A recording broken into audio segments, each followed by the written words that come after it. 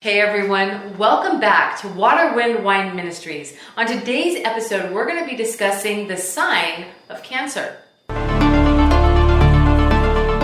Welcome back to this episode of Water, Wind, Wine Ministries. As I said in the introduction, today we'll be discussing dominantly the sign of Cancer. Now, I don't like that name, and I don't like the fact that people call that sign that name, so I'm going to call it by its Hebrew name, which is Sartan. Sartan in Hebrew means the possession held. And in the sky, it's represented in the shape of a crab. It's very interesting to me because when I think of something being held, I don't think of a crab. I don't know, it's odd. They don't seem to be able to grab many things. But that's how it is represented in the heavens. And Sartan in Hebrew means the bound possession held. In other words, the possession that is held by Sartan is bound to Sartan. They can't go away from Sartan. Does that make sense? I hope so. Now remember last time I told you that each of the 12 constellations in the Mazzaroth have sub-constellations. These are called Decans. They're very important because they too will tell the story of what's going on in the church or what's going on basically in the body of Christ. I'm going to get to how you know or how you can discern that in just a moment. But let's talk about the three decans of the sign or of the constellation of Sartan. The first decan is Ursa Minor. And what Ursa Minor means is the lesser flock waiting for the one who comes. Ursa Minor largely represents the church because it's the lesser possession or the lesser flock waiting for the one who's coming. In other words, it's after Jesus came already and we're the lesser flock than Israel.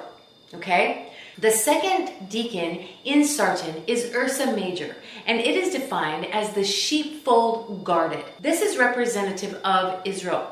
Now there are quite a few constellations or stars that represent Israel in different ways, but this decan in the sign or the constellation of Sartan represents Israel here. The third decan is Argo. Argo, the third decan in Sartan, is defined as the abundant released who traveled. These are really important definitions, and I'll get to that in just a second. But right now I'd like to discuss how we can discern what is going on with the body of Christ, with Israel, with Jesus at any given time. Because we don't want to just look back at what happened in the past, but we want to look at now. What's going on now? So many people use their horoscope to determine their day, what's going to go on with them, who they are as a person, and so on. But that's not what the Creator designed that for. That is sun worship. That is pagan, and that is idolatry, and that is not what we're talking about here. What we're talking about is biblical astronomy.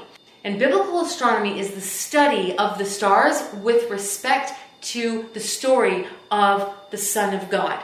So when we look at the stars as biblical astronomers, we are looking at them with the sole purpose of understanding what God is saying to us about His Word and about His people. As opposed to looking at the stars, finding out what the sun is saying to us about our lives so that we can make decisions or buy a lottery ticket or whatever.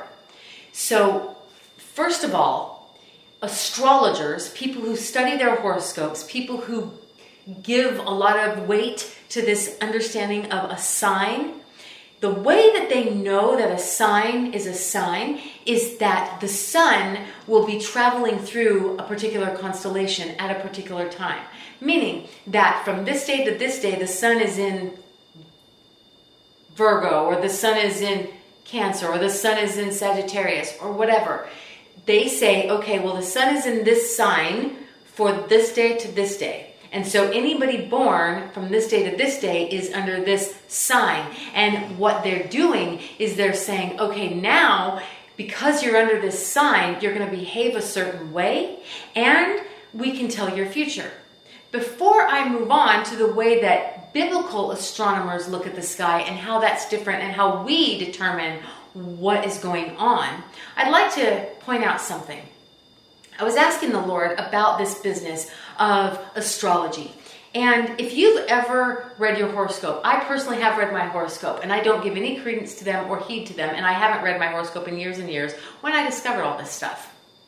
But if you've read your horoscope, or if somebody has said, oh, you're a whatever sign, and these are the personality traits of that sign, and you say, yes, that's exactly how I am, or I read my horoscope, and yes, that's exactly what happened to me, you probably have a lot more faith and trust in that if those things have happened to you. If you have a certain sign and you say, yes, I identify with that sign, or I had my horoscope and that's exactly what happened that day. So you put a lot of faith in that.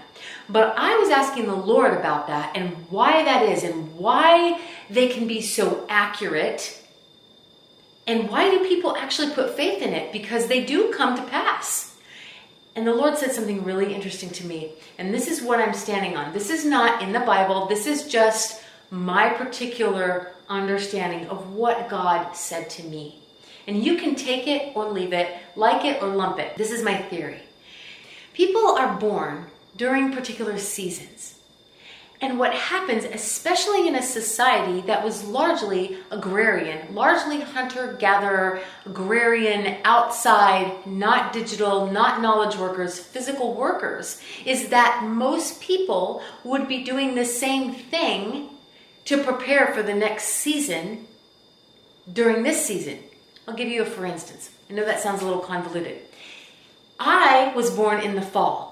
And my particular sign, which I'm not going to tell you what it is, has been assigned to me, get it, assigned to me, dictates that my personality be very pointed, very quick, very fast in decision making, very abrupt, very strong. And honestly, a little repulsive. And I don't like that sign. I don't like the way that it put my personality in a box. But when I asked the Lord about that, he said, you were born in the fall. Well, what's happening to societies in the fall? Well, they're getting ready for the winter. So they're making decisions quickly. They're busy. They're very, very busy. They have a task list, a to-do list. I got to get this done, this done, this done because winter's coming. So I have to hurry up and I have to get it done.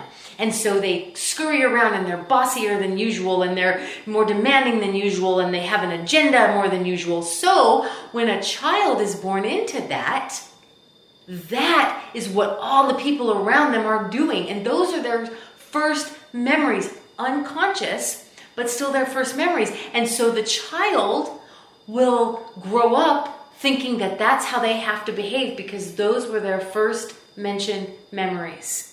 That's why horoscopes and signs and astrology appear to be working. Because people who are grown people are doing certain things in those seasons, and the babies that are born in those seasons are feeling those same types of behaviors all over the world. And that is why astrology seems so inviting. I hope that helps you and makes a little more sense. Back to biblical astronomy. I told you that astrologers, people who worship the sun, they follow the sun, and whichever constellation it is in, that's what sign it is. Not with the Bible. God has designated Jupiter as the object to represent Jesus Christ in the sky in terms of a planet or a star as it appears to us. And wherever Jupiter is, in whatever constellation, you can draw a straight line from wherever Jupiter is to what's going on with the Word of God or with the Church of God. Sartan is no different. Jupiter, as a matter of fact, was in the sign of Argo. Remember I told you the third decan, the sign of Argo, during Noah's flood. You might be wondering, how do I know that? Well, biblical chronology tells us when Noah's flood should be.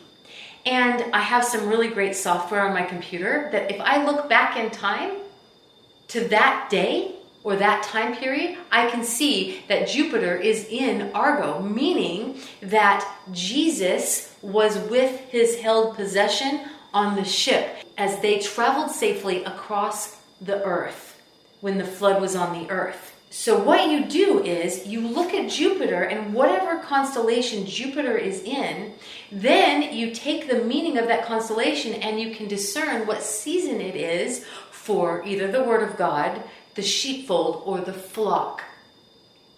This will help you. This will help you to understand why we look at the sky, why we're interested in the sky. All right, I'm going to close this session for now.